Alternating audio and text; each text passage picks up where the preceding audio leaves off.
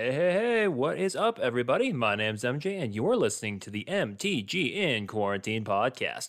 As usual, before we get started, I'm going to give a quick shout out to my local game store, Guardian Games. You can find Guardian Games on the web at ggportland.com. I'd also like to utilize this opportunity to give a huge shout out and thank you to all the awesome people supporting me over at patreon.com/mtginquarantine. So huge round of thank yous to Mr. Big Benz, Anomaly, Nick S, Frugal Brutal, Jen of the Filthy MTG Casuals, and Coach J-Ro for supporting the show. If you'd like to help support the show and help me make more awesome content, head on over to patreon.com/mtginquarantine for more information.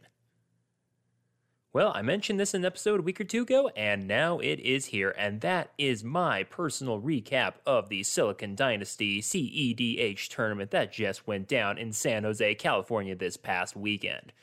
Obviously, it was a really awesome time, and I'm going to get into some of the nitty-gritty for you here, so you can basically live vicariously through me if you weren't able to be at the tournament. Anyway, a little bit of background. Silicon Dynasty was put on by Eminence Events, who have done some very, very popular events here in recent time and are definitely looking to get more out there. And yeah, it was a 160-player tournament this past weekend in San Jose, California, with an $1,100 top cash prize for the winner, as well as some pretty hefty prizes for all of the top 16. $200 may not sound like a lot, but for a CEDH tournament, it's a really, really nice prize. So we're definitely starting to see a lot of prize support here for CEDH. 6 rounds Swiss, then cut to top 16, cut to top 4, and then the winner ended up taking home $1,100 and the title of winner of Silicon Dynasty. So anyway, with that little bit of background out of the way, I'm going to go over how I did in the tournament. So again, you've probably heard me talk about my love for Godo Bandit Warlord, Mono Red Helm combo in CEDH, and how that is my most played CEDH deck. It's very easy to run. It works very well. It has some nice and interesting interactions, some stacks pieces, ways to deal with removal on the stack, etc., etc. Very, very interesting deck, but I decided I would go with actually quite a different deck for this tournament because, again, the problem with Godo is that the deck usually gets bogged down if I'm not able to cast my commander or Helm is blown up, things like that. So instead of sitting around for 5 rounds, maybe not being able to do anything, I decided I wanted to go with a deck that was a little bit more mid-rangey. It would offer me some opportunities to play, do some different things I wouldn't normally get to do with Godo, and just try to stay in games. So I decided to go with Yuriko.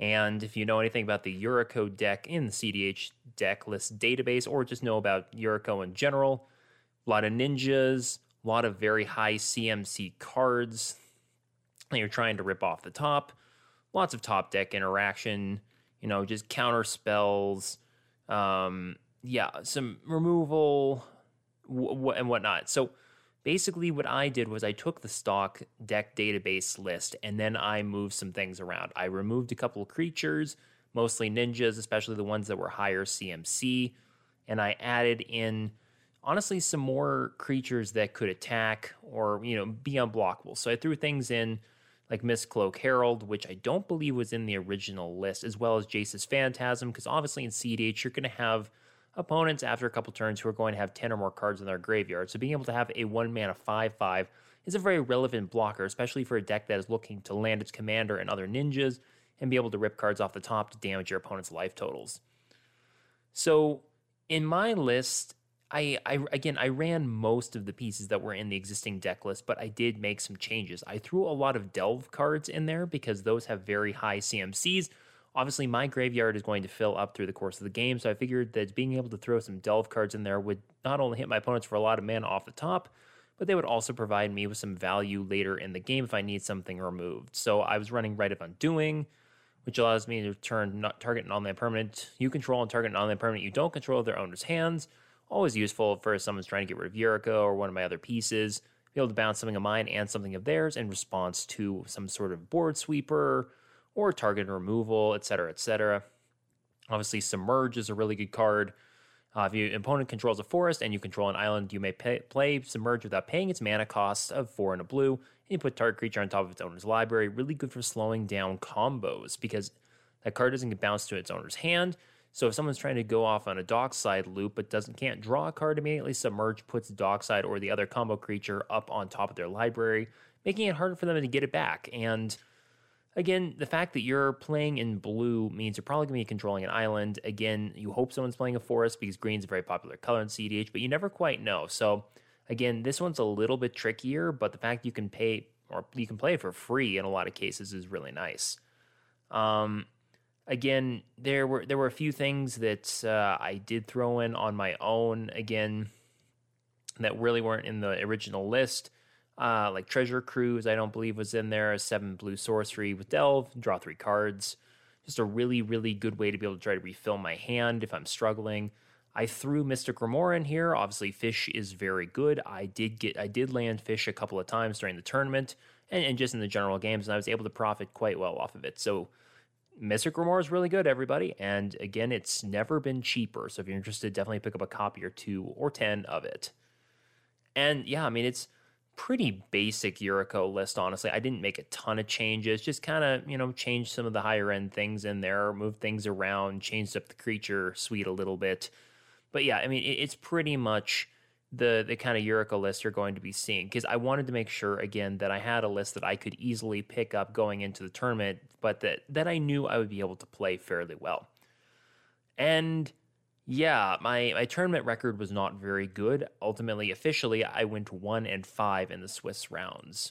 But, that one win, unfortunately, was a bye. So technically, if you want to talk about games I actually played, I went 0-5 at the tournament. That being said, though, not all of those 5 losses were the same. For as many losses as I had where I didn't have interaction, I wasn't able to deal with what my opponents were doing, and I was kind of F6'd the whole time, there were other games where I was actually definitely in the thick of things. Obviously, I just didn't have enough gas to finish out the game. I think it was round 4, I believe, where if I had made a slightly different play at the very end of the game, it's entirely possible I would have survived with a life or 2 and then been able to win on the crackback. So, I mean, I came very, very close to actually picking up a legitimate win for my record. So, ultimately, I think what I got out of the tournament was, again, you're not going to win every matchup. Yuriko does horribly against combat stacks-focused decks like Najeela, like Winota, and unfortunately, in one of my rounds, I had to deal with both simultaneously, and they were just... And then being in the 4th seat with Yuriko, I can't get my attackers through, and I'm just keep getting bashed for ever more damage. And I can't deal with this. So unfortunately, when I wasn't able to draw a board sweeper or just find the things I needed to be able to remove the threats, I just died very quickly. So, again, that's what happens in tournaments where, matchups are fairly random. There's not much else there's not much else you're going to be able to do about that. You just have to try to fight through it the best you can. Unfortunately, I kind of got screwed over, but that happens in a tournament setting. Things happen.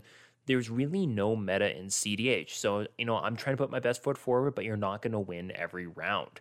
And I think that's the really cool thing about CDH is that we don't really have that meta. We don't have a quote-unquote best deck. As many times as people try to say, oh, Blue Farm is the best deck, or Malcolm X/X is the best deck, or whatever, it might be true for a certain standpoint, but if you look at the existing tournament results from major tournaments that have fired over the last year or two, there have been vastly different decks that have won those events. So, and I don't really know if Blue Farm has actually won a single of one of those major premier events. So, to be honest, I think it demonstrates that it just kind of, whoever gets hot at the right time, whoever has the right matchups and the right deck in the right moment can definitely go far. And again, there's a lot of luck and variance.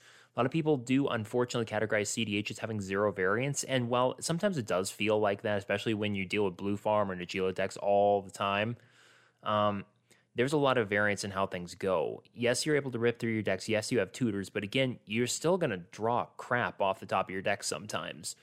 And, that can really be the difference between you winning and just getting totally blown out of a game. So, yeah, with that out of the way, I really think that it's important to say that though I did go 0-5, most people in tournaments with the CDH tournaments are going to end up with a sub 500 record.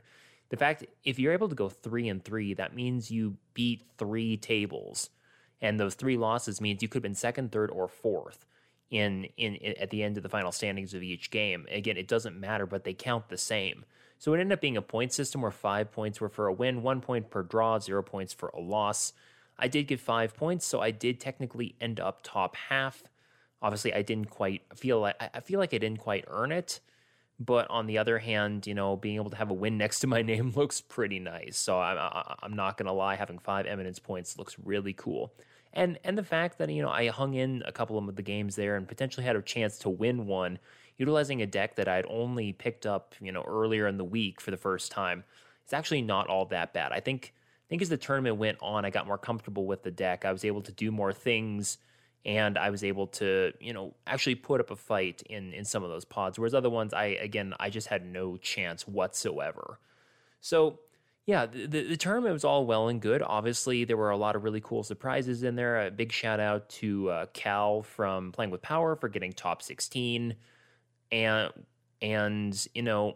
just a lot of really cool magic that happened. The fact that a Slicer deck from the new Transformers Secret Lair actually made top 16 was really cool. I had the distinction of having sat next to the Slicer player in my first pod. Obviously, we weren't playing in the same pod, but the fact that I got to actually see that card in the first round before it actually went off was really cool. To then, hear that by day 2, that deck had already hit top 16. So, I mean, it's really cool to see those kinds of rogue deck lists be able to really make some waves in tournaments where people think that, everything's been quote unquote solved, right? I'm using my scare quotes here, but CDH is solved, right? No. The fact that Slicer made top 16, I think, invalidates that whole thing. Yes, the best decks, the best pilots are probably going to make it, but when you see a rogue deck list in there, I think that for me personally, is more of a casual player, more of a battlecruiser player. It really warms my heart knowing that that someone was able to come up with a really cool concept and was able to pick up enough wins to make top 16. But yeah, obviously I didn't go to Silicon Dynasty just for the tournament. I was going to compete to test my skills against some of the best CDH players in the country, or at least in the region anyway. But honestly, I think that I had more fun on the things outside of the tournament than I did in the tournament at all. So I'm going to start off with my Commander Cube experience. So on night 1, so of Saturday night, after 5 rounds of CDH play, for 4 rounds for me technically, I had the very great opportunity to be able to draft a Commander Cube, a very meticulously built Commander Cube by Zeb. Again, I don't know if he's online. I would love to shout him out at some point if I could find his handle.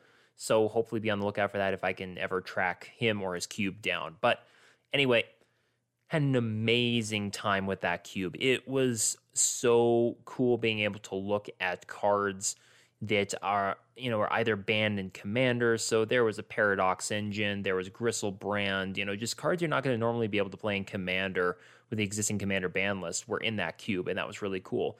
But also just you had the Masterpiece Invocations from Kaladesh, you had a bunch of Secret Lair arts, alternate arts, borderless cards, etc., etc. The list just went on and on and on and on. And Zeb did mention at one point that cube cost more than $10,000 or was valued at more than $10,000. And I mean, that really blew me away because, again, normally when you talk about a Commander Cube, yes, there could be some powerful cards in there, but, not all of them, especially are not all Commander Cubes. And again, just having that much bling in one place was so crazy. Another one of the players was joking that they were getting blinded by all the foils that they were looking at in the draft packs. It was just so cool to do that. So myself and 7 other players were able to draft this cube. We started off with a 15-card commander pack, which allowed us to really dig through a bunch of, commander options, and then we had to build the rest of the deck by doing the draft, going through 75 cards. So we had a really nice experience trying to build a 60-card deck, just like the Commander Legends set back in 2020. And my deck turned out so well. My first pick out of my first pack was Kodama of the East Tree. And if you know anything about Kodama of the East Tree, it basically goes infinite with a ham sandwich, as people like to say. So Kodama is I want to say elemental. I'm actually going to look up. But anyway, Kodama, whenever a permanent enters the battlefield, under your control, you're able to drop another permanent onto the battlefield on the cast trigger, or on the play trigger, as long as that permanent has not entered due to Kodama's ability already. So Kodama just basically allows you to play a land and then just drop whatever you want out of your hand for free. So I saw that and I just said, okay, this basically gives me an advantage engine for whatever else I want to do. It doesn't matter. This can go in the 99, but I really want to do this as a commander. So all of a sudden it's just, okay, it has partners. So what kind of partner can I put together with this card? And ultimately what ended up happening was a couple packs later, I found the one and only Tevesh Szat, Doom of Fools. And it's a 5-mana planeswalker with a couple of plus abilities, and then just absolutely devastating minus ability. But really what you want with Tevesh are the plus abilities. So the first plus ability, you are able to create 2/0/1 Thrill creature tokens. And the second one is you can sacrifice a creature, you draw 2 cards, or if you sacrifice another commander, you draw 3 cards.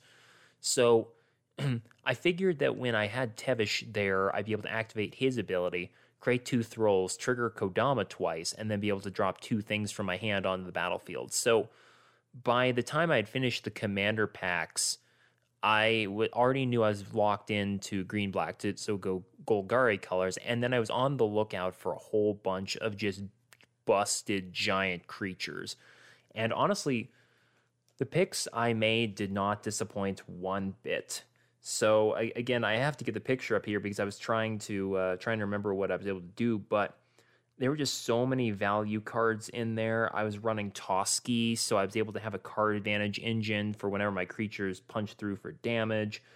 I was running, and obviously I wasn't able to play all these in the game. I had Liliana Dreadhorde General in there, Platinum Angel, which allows you to not lose the game and your opponents can't win the game.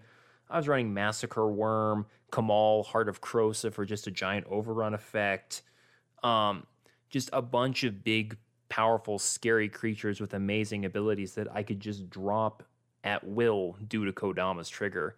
And what was really funny about it was actually one of the best things I found in that deck was Priest of the Forgotten Gods. It's actually a card that's been seeing a lot of play.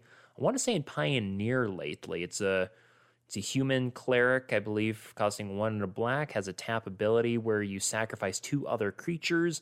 Then each number of target players you choose, each lose 2 life and have to sacrifice a creature, and you create 2 black mana and draw a card. Well, I found that if I could do that every turn by using Tevesh's ability to create 2 Thralls, I was then able to sacrifice them, be able to drain the table for 2 damage, be able to force everyone to sacrifice a creature, which again, when you're playing a draft deck, can be, quite backbreaking unless you're able to build an army to can, right?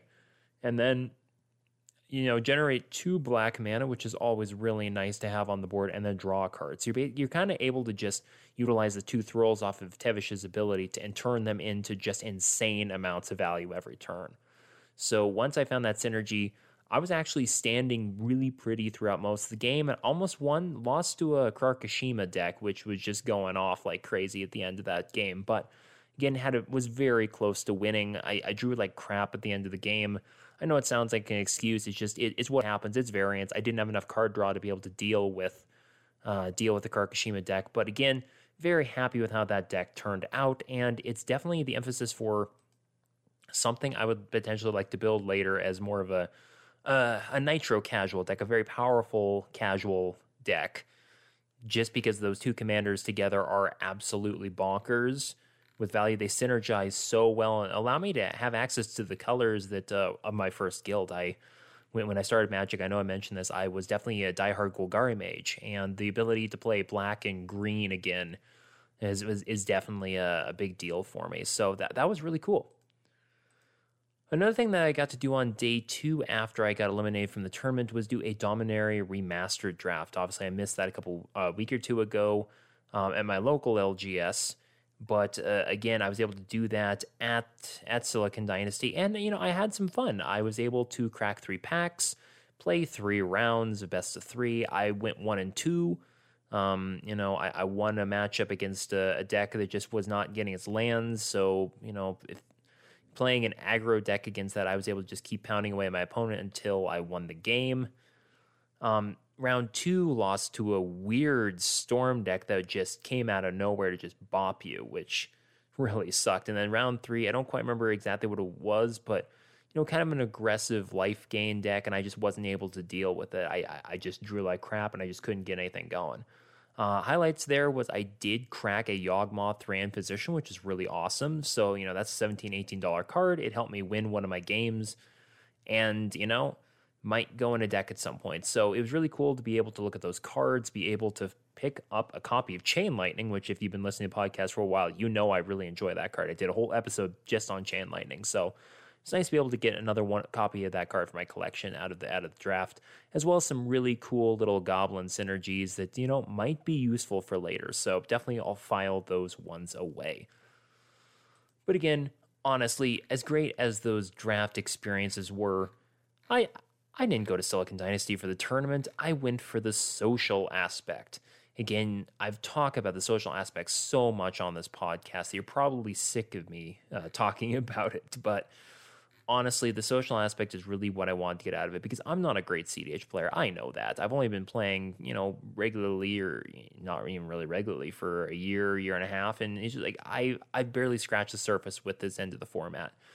But just the ability to go hang out with awesome people, meet other content creators and other luminaries in the community was just so, so awesome.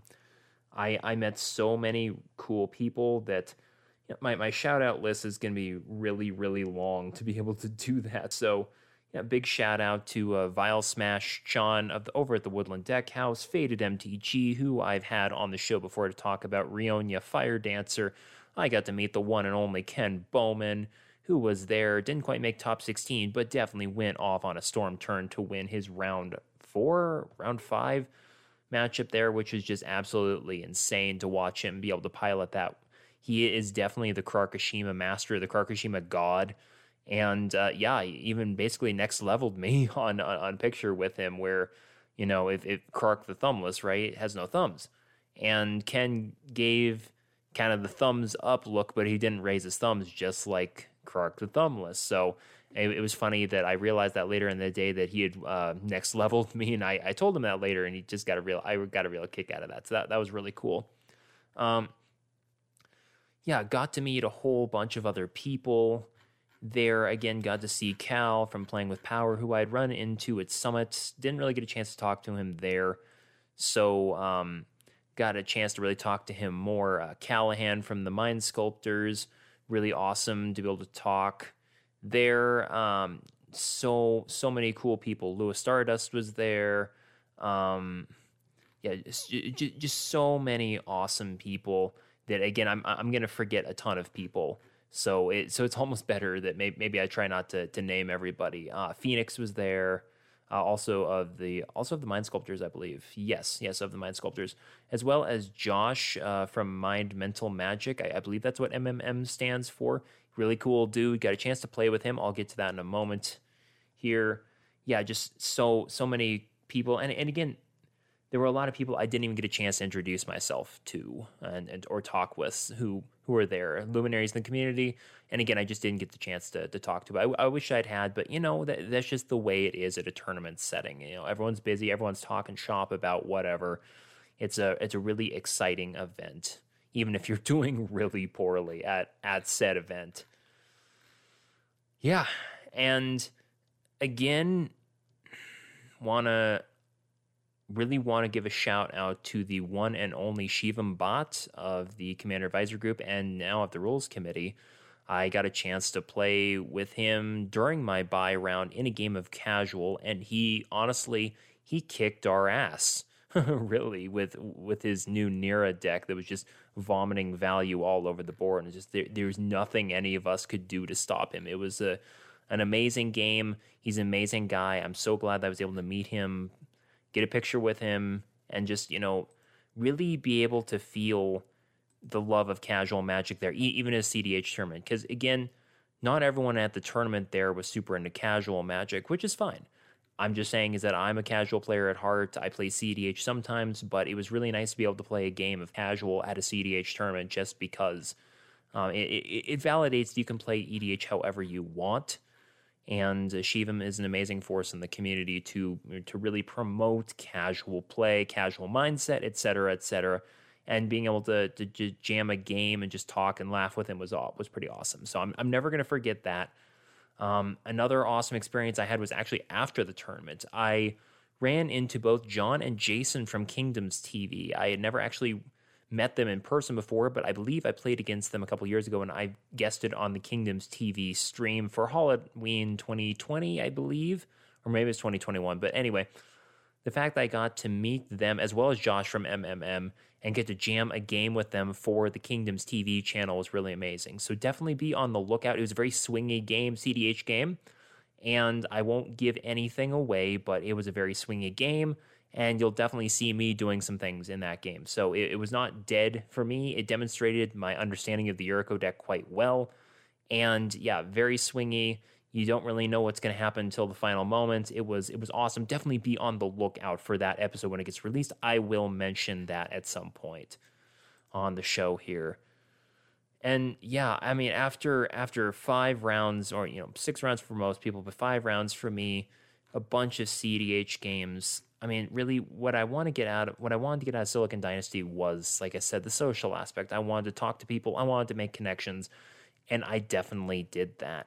I was able to go in and feel like I was on the same plane as all of the CDH masters who I was talking to, even though I definitely was not nearly as good piling my own deck as they were. The fact that I felt like, another member of the community was really awesome. That, I was going there to compete, but I was also someone there who's creating content and really spreading the good word of CDH. And that's really, I think, the biggest takeaway from the experience. My record doesn't really mean anything except in Eminence's vault. It's my worth as a CDH player is not my overall win-loss record. I think that's sometimes the trap that some people can fall into when they talk about tournaments is that it's all about win-loss and success rates.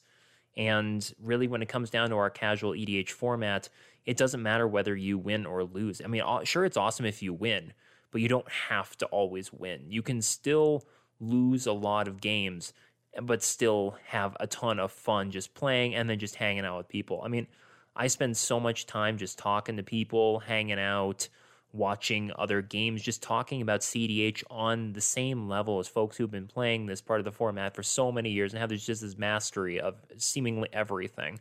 And here I come in as this kind of this upstart commander content creator who's really trying to get into CDH, but again, doesn't have that experience in this end of the format and is just trying to learn. And it was really cool to hear that people were very supportive of that. So again, I'm going to utilize this opportunity to shout out everyone who I met there, and also to you as the listeners, is that, again, please give CDH a try if you're interested in playing with super powerful cards at the game's highest level. I mean, it is very fun and a very challenging experience to try to go through this because it's basically a puzzle. You have to try to figure out every last little bit of what you're trying to do. You have to always plan ahead, but also have backup plans available should something happen. It's basically casual on steroids, right? You have to really think about so many different things that it basically takes the game to another level. And I really enjoy having it as a conduit for my more competitive nature. So when I really want to push the challenge level to the maximum, I play CDH. And if I want to kind of take a chill, I'll play more casual. So yeah, that's really where I am with CDH. It was awesome being able to go to the tournament, meet a lot of people, see a lot of people, talk a lot about Magic for even just 48 hours. And I do not regret one bit about that weekend. So it was a weekend well spent. My money was well spent. I got to have a lot of fun, got to meet a whole bunch of people, get a whole bunch of pictures, and actually picked up my own copy of Rionia, signed by the only one Faded MTG, as well as a couple old bordered Soul Rings and a Yawgmoth. So yeah, really awesome time. I hope I'll be able to go again next year if they hold it again, or maybe another event wherever it is in the future. So definitely be on the lookout for Eminence events. And definitely look for events in your area, in your region, et cetera, et cetera. They're great people, and I hope to be able to participate with them again. Anyway, I hope you enjoyed listening to today's episode. If you liked what you heard, you can check out all of the CDH content on my channel over at, on Spotify, Google, Apple, Player FM, Rocket Cast, Overcast, Breaker, a million other major podcast outlets. But again, if you find, again, I'm on most major podcast outlets, so you'll probably be able to find me there. Just look for the happy-looking Ulamog wearing a pair of headphones. You can also find me on the Twitter at @MTGinQuarantine. Also, if you want to help support the channel, you can go on over to patreon.com/mtginquarantine, sign up there, and help me continue to grow this awesome channel to bring you more content just like this.